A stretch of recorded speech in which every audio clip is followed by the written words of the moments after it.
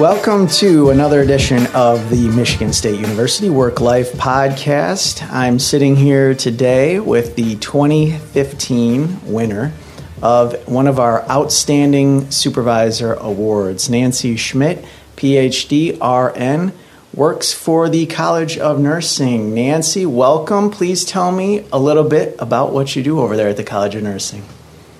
Well, I'm the Director of Academic Instructional Support Services, which translates into the director of all sorts of things. So I have a staff that support faculty in the on-site, off-site, and online venues in delivering instruction, plus off-site clinical placements. Yeah. So the nurses have to go, undergraduate nurses go, groups of them go to hospitals or inpatient places, and we have to find hospitals and units that will take them and welcome them with an instructor. And then our graduate nurses go into ambulatory care settings. For the nurse practitioners, some of the clinical nurse specialists go into hospitals, but at a different, not a bedside kind of thing, but more of a teaching quality improvement role in a hospital. So that's part of off-site, and on-site is classroom technology. Online is the D2L stuff that instructors may come in and need help with, and so we have people that handle. Oh, and our simulation lab. That's a lot of stuff. Seriously, it's all sorts of things. Now, we are talking to a lot of outstanding supervisors through this podcast series, and I have not heard that long of a list of things to do on a daily basis and be aware of. So that's probably going to influence the type of questions I ask you about supervision. What we're doing in this podcast series is going around campus talking to past winners of the Outstanding Supervisor Award, and we are looking for best practices and tips or any advice that you can offer and share with the rest of the Spartan community. And why that's important is because I think that there is a little bit of a gap in supervisors talking to one another about this type of thing. And I'm not just assuming this, it's what I'm hearing in some of these podcast interviews, that supervisors kind of supervise a team, but they don't really have too much supervisor to supervisor collegiality. I could be totally wrong. And I'd like to ask you about your experience at Michigan State with any type of network that you have or know of that you can consult with another supervisor here on campus, perhaps in your unit or in another department, that you can kind of go to for answering some of your questions in hard situations, or someone who you know can offer you resources and knowledge to help you be a better supervisor? Well, since we are kind of a professional school, our interaction with other schools or other colleges is not that intense, although we do. I did have a chance we had an IT leadership program, so I was able to go to that, even though I'm not exactly the IT person. It helped me network with a lot of other people that were maybe stepping into the leadership role. And we would talk about things during that whole program. I sent one of my staff also to that afterwards, which was, it was a really good development tool for him, and he's learning to use a lot of that stuff, and we're trying to find ways to get him involved in that. But other than that, usually I use my HR person, for the college, for any of that kind of thing. So it does sound like there's a need to build up that sort of network. And there are a lot of supervisors across campus who are interested in doing that. And so we'll continue to build that and that network and those relationships. But I heard you mention that you encourage one of your staff members to go to the leadership development program and training, and that's really great. And that sort of indicates that you're mentoring someone in your own unit. So can you talk a little bit about the value of mentoring with that individual? And did you have any mentors as you came up through the ranks who kind of influenced how you behave as a supervisor? I've been very fortunate with supervisors, and I know they're probably the one that influenced me most was I was at the Rehabilitation Institute in the Detroit Medical Center in the education department. And he was a very supportive, go for it, I'll help you get what you want kind of guy. Not in even a pushing way. It was like, let me know what you need and I'll see what I can arrange for you. And I have to say that approach with me worked wonders. You know, I was able to just step out there and go after things that were important for my career development, personal and professional development. And most of the time, I'm pretty friendly with who supervises me, even on a personal level. When he said to you that you could come to him for resources or things that you need, it's one thing to say that as a supervisor, and it's another thing to mean it. So can you think back to when he said, hey, you know, I'm going to support you, come to me with anything that you need. How had you built up trust with that individual that you knew when he said that he was being genuine? And how did you get that comfort level with that individual? Or did it just happen by magic? Because I can tell you that sometimes supervisors, it's just a bunch of hot air. And they'll say, oh, yeah, I serve all my individuals and staff members, and they can come to me for anything. Meanwhile, the staff member is out in the hall, scared to death, to come in and ask for stuff. So how did you build that up? His supervisor was open to things, too. So there was that whole culture in the environment, and I knew that we could work as a team and that he wasn't constrained so much. That helps too. When you know beyond your circle of responsibility, and you know that your supervisor has to report to another supervisor and there are constraints on them, I understood what was possible at the time. So that helped a lot. And I would have to say that if he wasn't able to get along with his supervisor in our area, things may have been differently. He wouldn't have been different, but I mean, maybe my opportunities would have been different. So it's not just supervisor and front line. It's a whole culture because the supervisor has constraints as well. Yeah, and the team needs to know what those constraints are. Yes. There's an open honesty that needs to be in place so that if the supervisor is under a lot of pressure and might have to cancel some meetings or shut their door for a period of time, that the team understands why that is. Yes.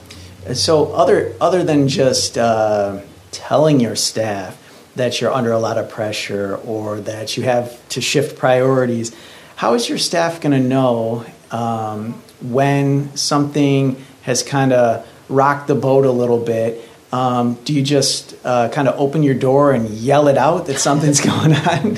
Or No. How do you communicate with your team when something like that comes up? Is it a mass email? What do you think works best in a supervisor? I have like 6 people that report to me, so I can gather them, and we have weekly meetings.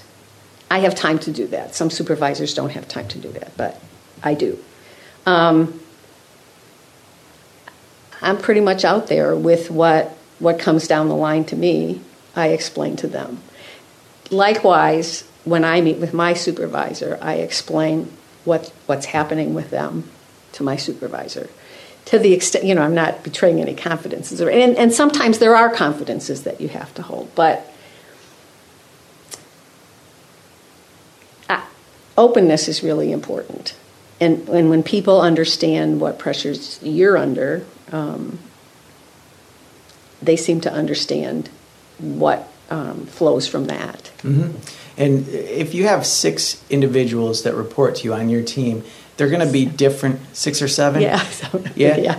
They're going to be different people in different circumstances. And So we can shift from just communicating some news or happenings that are going on in the office to dealing with these individuals in times that they might have a crisis. So I'll give you a little anecdote. I just went to the market. I bought my apples. I'm feeling great today. It's Friday, and I love apples.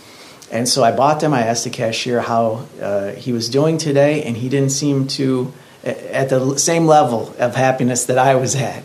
And I kind of felt bad and embarrassed because, I said, I'm doing just so great, and he didn't seem to be doing that great. And so how can you balance that in the office where you might be having a lot of success, 3 of your 7 team members are just coasting along, having fun, getting ready for the weekend, but you notice that 1 or 2 of your team members is either performing at a low level or seems stressed out and overburdened. It can be anything under the sun that you want to talk about in this podcast. How do you key in on the individual needs and circumstances that your team members are going through? First of all, they're pretty open with me about it. But there are times when I sense they need space, and maybe not a question. To the extent that I think it's something that they need to deal with on their own, I have to give them space to do that. I don't need to know everything about everything. If it starts impacting the workflow or what the deliverables that we're responsible for, and I gotta say, that rarely happens. Mm-hmm. I've been fortunate also. I will call the stakeholders together and say, this seems to be happening. How can we make it? How do we fix it? Really? So it's focusing on a situation or a pattern or a priority and looking for a way to fix it, not blaming, not shaming, because that will turn it off immediately. I think anybody's had, the evil eye at them because you made a mistake, and that doesn't make you want to be better.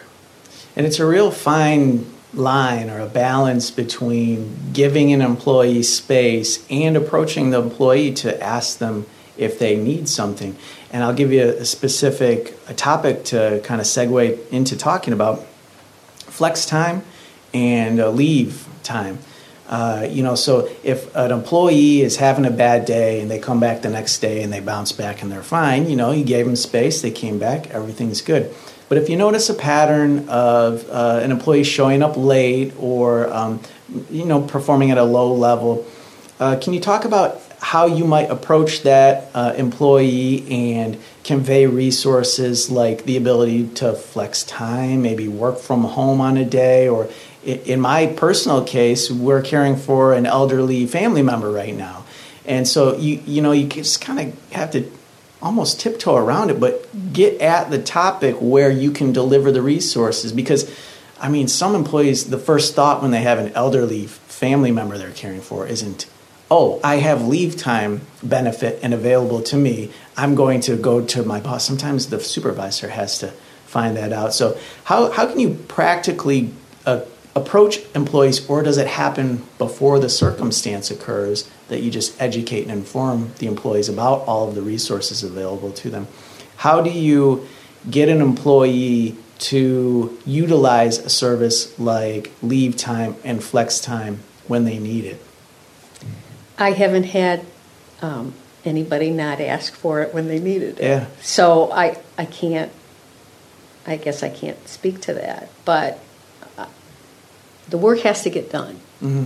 And I think from a supervisor's standpoint, you have to kind of figure out how that can happen.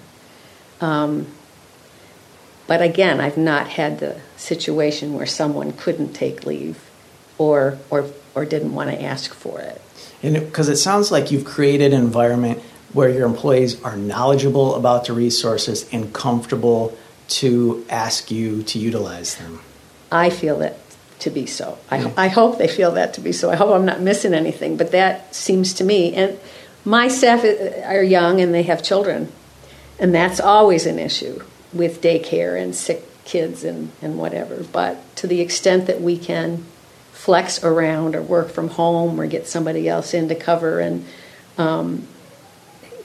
the areas are so diverse of staff that report to me. Sometimes we can help each other, sometimes we can't. But to the extent to where we can step up to the plate, we do that. Yeah. And I just keep thinking about how you somehow built the foundation for the future good outcomes. And when people are listening to this, they're probably going to think that you have some type of magic occurring in your office where everyone is just so happy and everything's great all the time. But I have to emphasize the fact that the outcome is not great unless the variables that go into it are, great. And so that includes educating and informing your employees about the resources and having them comfortable enough to come and talk to you about that. Because if one of those variables is missing, if they don't know that the resource is available, they'll never use it.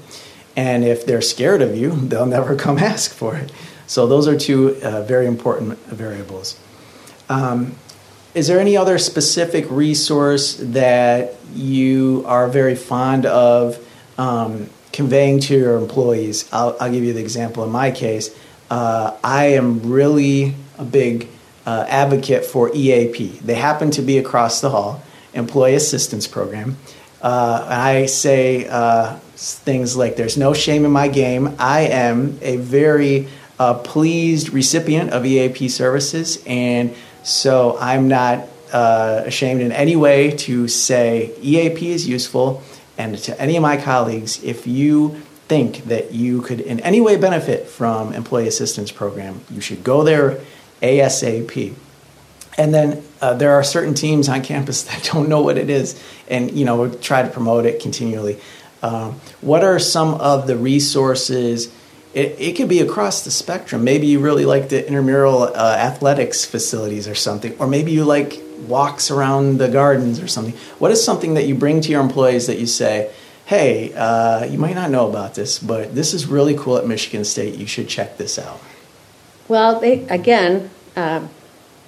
my turnover is not that great, so they've been here a while, so they know. EAP, we all know about that, and it's encouraged if you need it. I know one of the staff members used, I think the daycare was shut, and there's another daycare that can pick up for him. Right, backup dependent care. I didn't know that one, but so he brought it to the team. So again, I have a really very functional team, very highly functional, and I think very self-aware. But I encourage that too. I encourage that. The other thing that I think that's important, and I do have to remind them because they are like kind of type A. Tell me when you need help. Don't let it get to that point. If you need help, tell me. Don't let it make you crazy. And then we'll try to figure out what's available. It sounds like your team has been together a long time, and they sound kind of tight-knit. Is that an accurate, fair statement? Pretty tight. I don't know socially, outside, not so much. But I mean, in the building, yeah, we know who we are in terms of team, every once in a while. And it's because their functions are so diverse, it's hard to have team meetings all that, with an agenda that means something to all of them. But I try to do it at least quarterly. And we have lunch, and this is the update. But meanwhile, people are talking to each other in the hall, and we're located kind of close in our offices. I was going to ask you about socially, because it's on my question list about how to build a good cohesive team and how to get to know each other. And some teams might go out after work and have dinner together.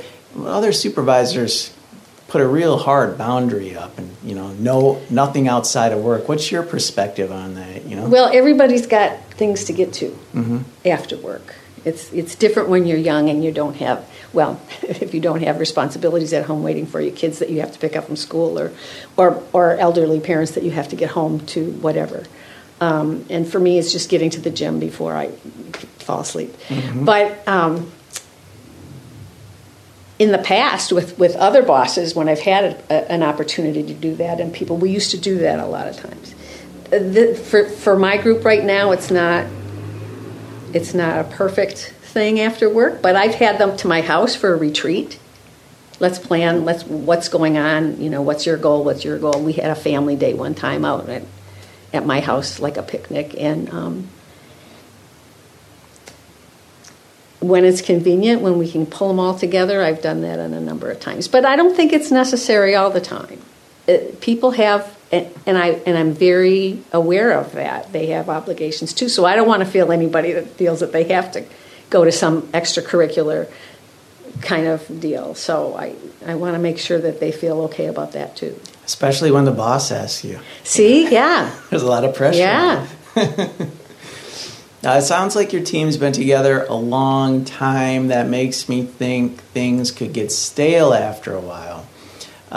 So it leads me to ask you a question about, in my list of questions, we ask about appreciation. And it comes to mind because if you've had the same team members for several years, are, birthday cakes and birthday cards getting old? How do you keep things fresh? And how do you give show appreciation to your team that isn't the same thank you card that they've been getting for the past 15 years? How do you keep it fresh on a team that's been together that long? So we don't do birthday cakes, and but every once in a while they may find a cupcake on their desk.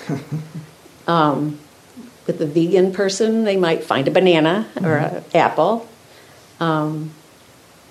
Is it sporadic? It's kind of sporadic. If I know somebody's been having a particularly difficult time, there may be some little thing we do. There's not a big ritual. I say thank you a lot. I appreciate a lot. I know this was hard, and you got through it.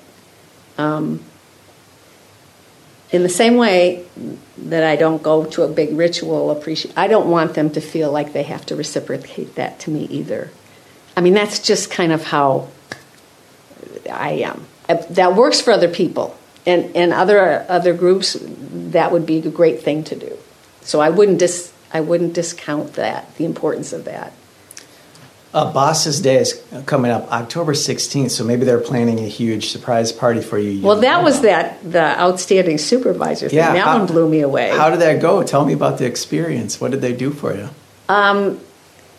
There was a meeting that I pulled together that my boss, suggested we pull it together to get the whole team together, and the dean was new on that. That was his, I think, the first year he was there, and the dean wanted to come talk about simulation, and we had the simulation coordinator. She was going to give a presentation, and the techie guy was going to give a presentation, and there were a number of people there, and all of a sudden these people burst in the room. It's like, what is that?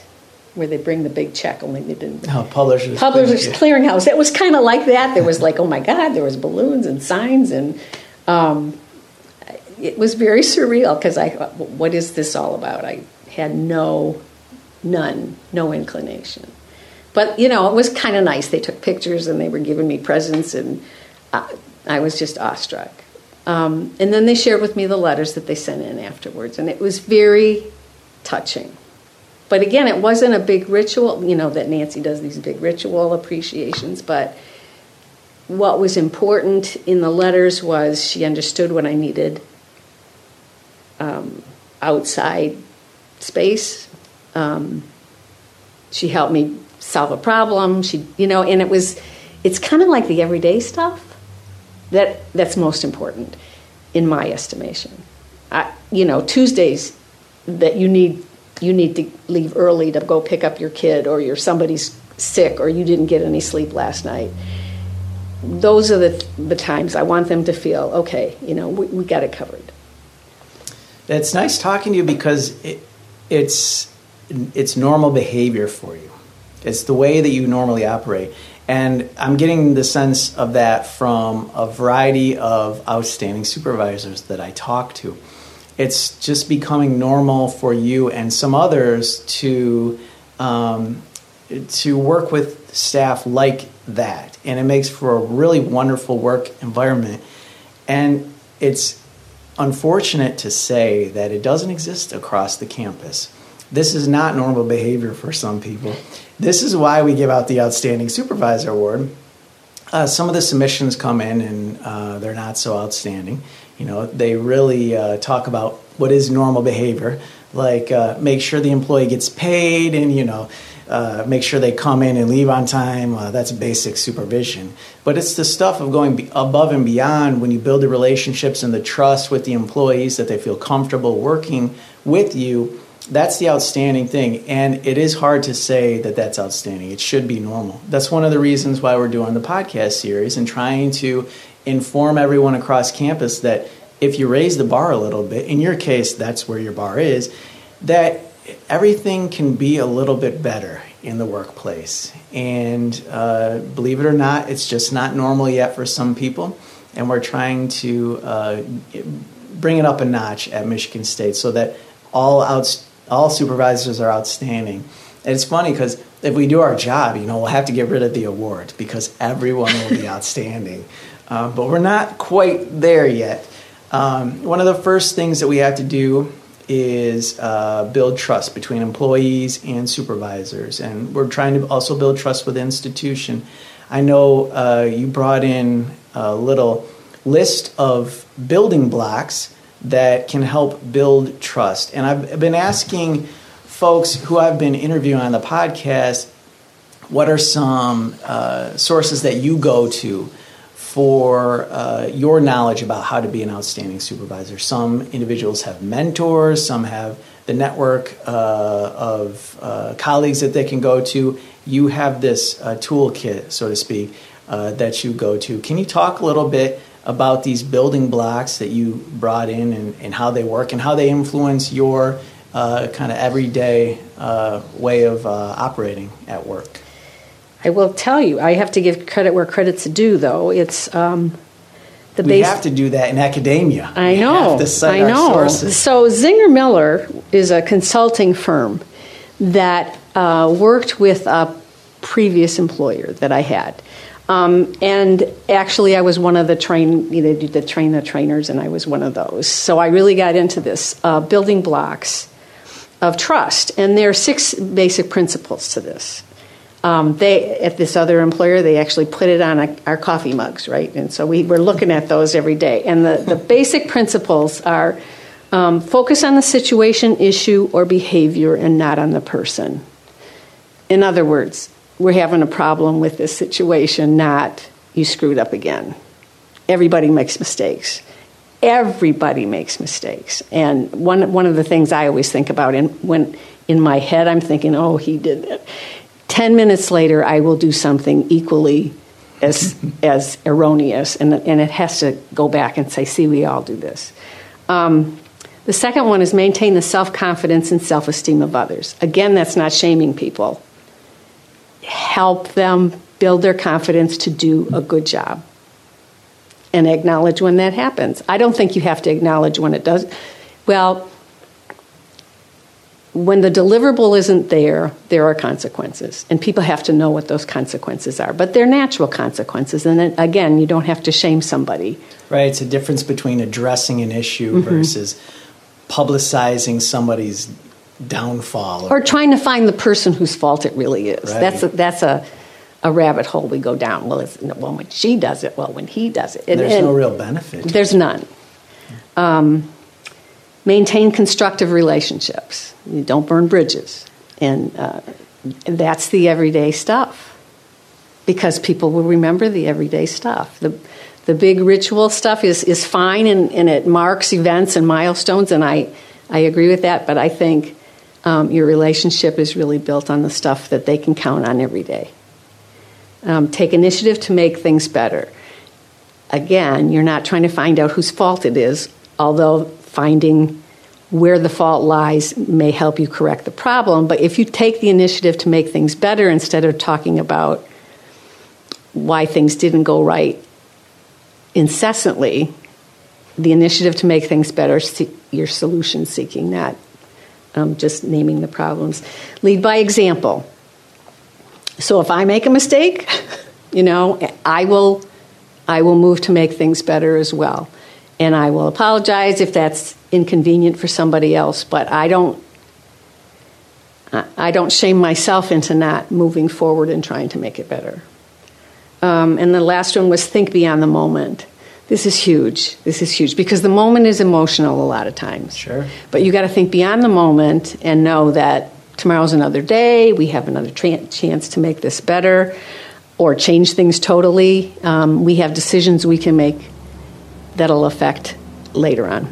So those are the things that I carry around with me. They're not on my coffee cup anymore. I don't even know where that coffee cup is. But that's kind of how it's guided me, and I think it served me well.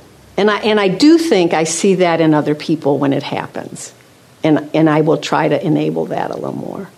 That's good. And those types of toolkits or lists of focus and values are really good to have, whether they're on a coffee mug or on a bulletin board or something, or even if they're just in your head and they just kind of drive you to the type of work that you do on a daily basis. So I appreciate you bringing those in and answering my questions today about tools and tips for being an outstanding supervisor. It's been 4 years since you won the award, and you're still going strong. Really appreciate you coming in, and hopefully we have many more years to come with you, Nancy Schmidt, before you retire and become a Spartan Emeritus. Oh, wow. Thanks again for coming in, and thank you all to listening to this episode of the Work Life Podcast.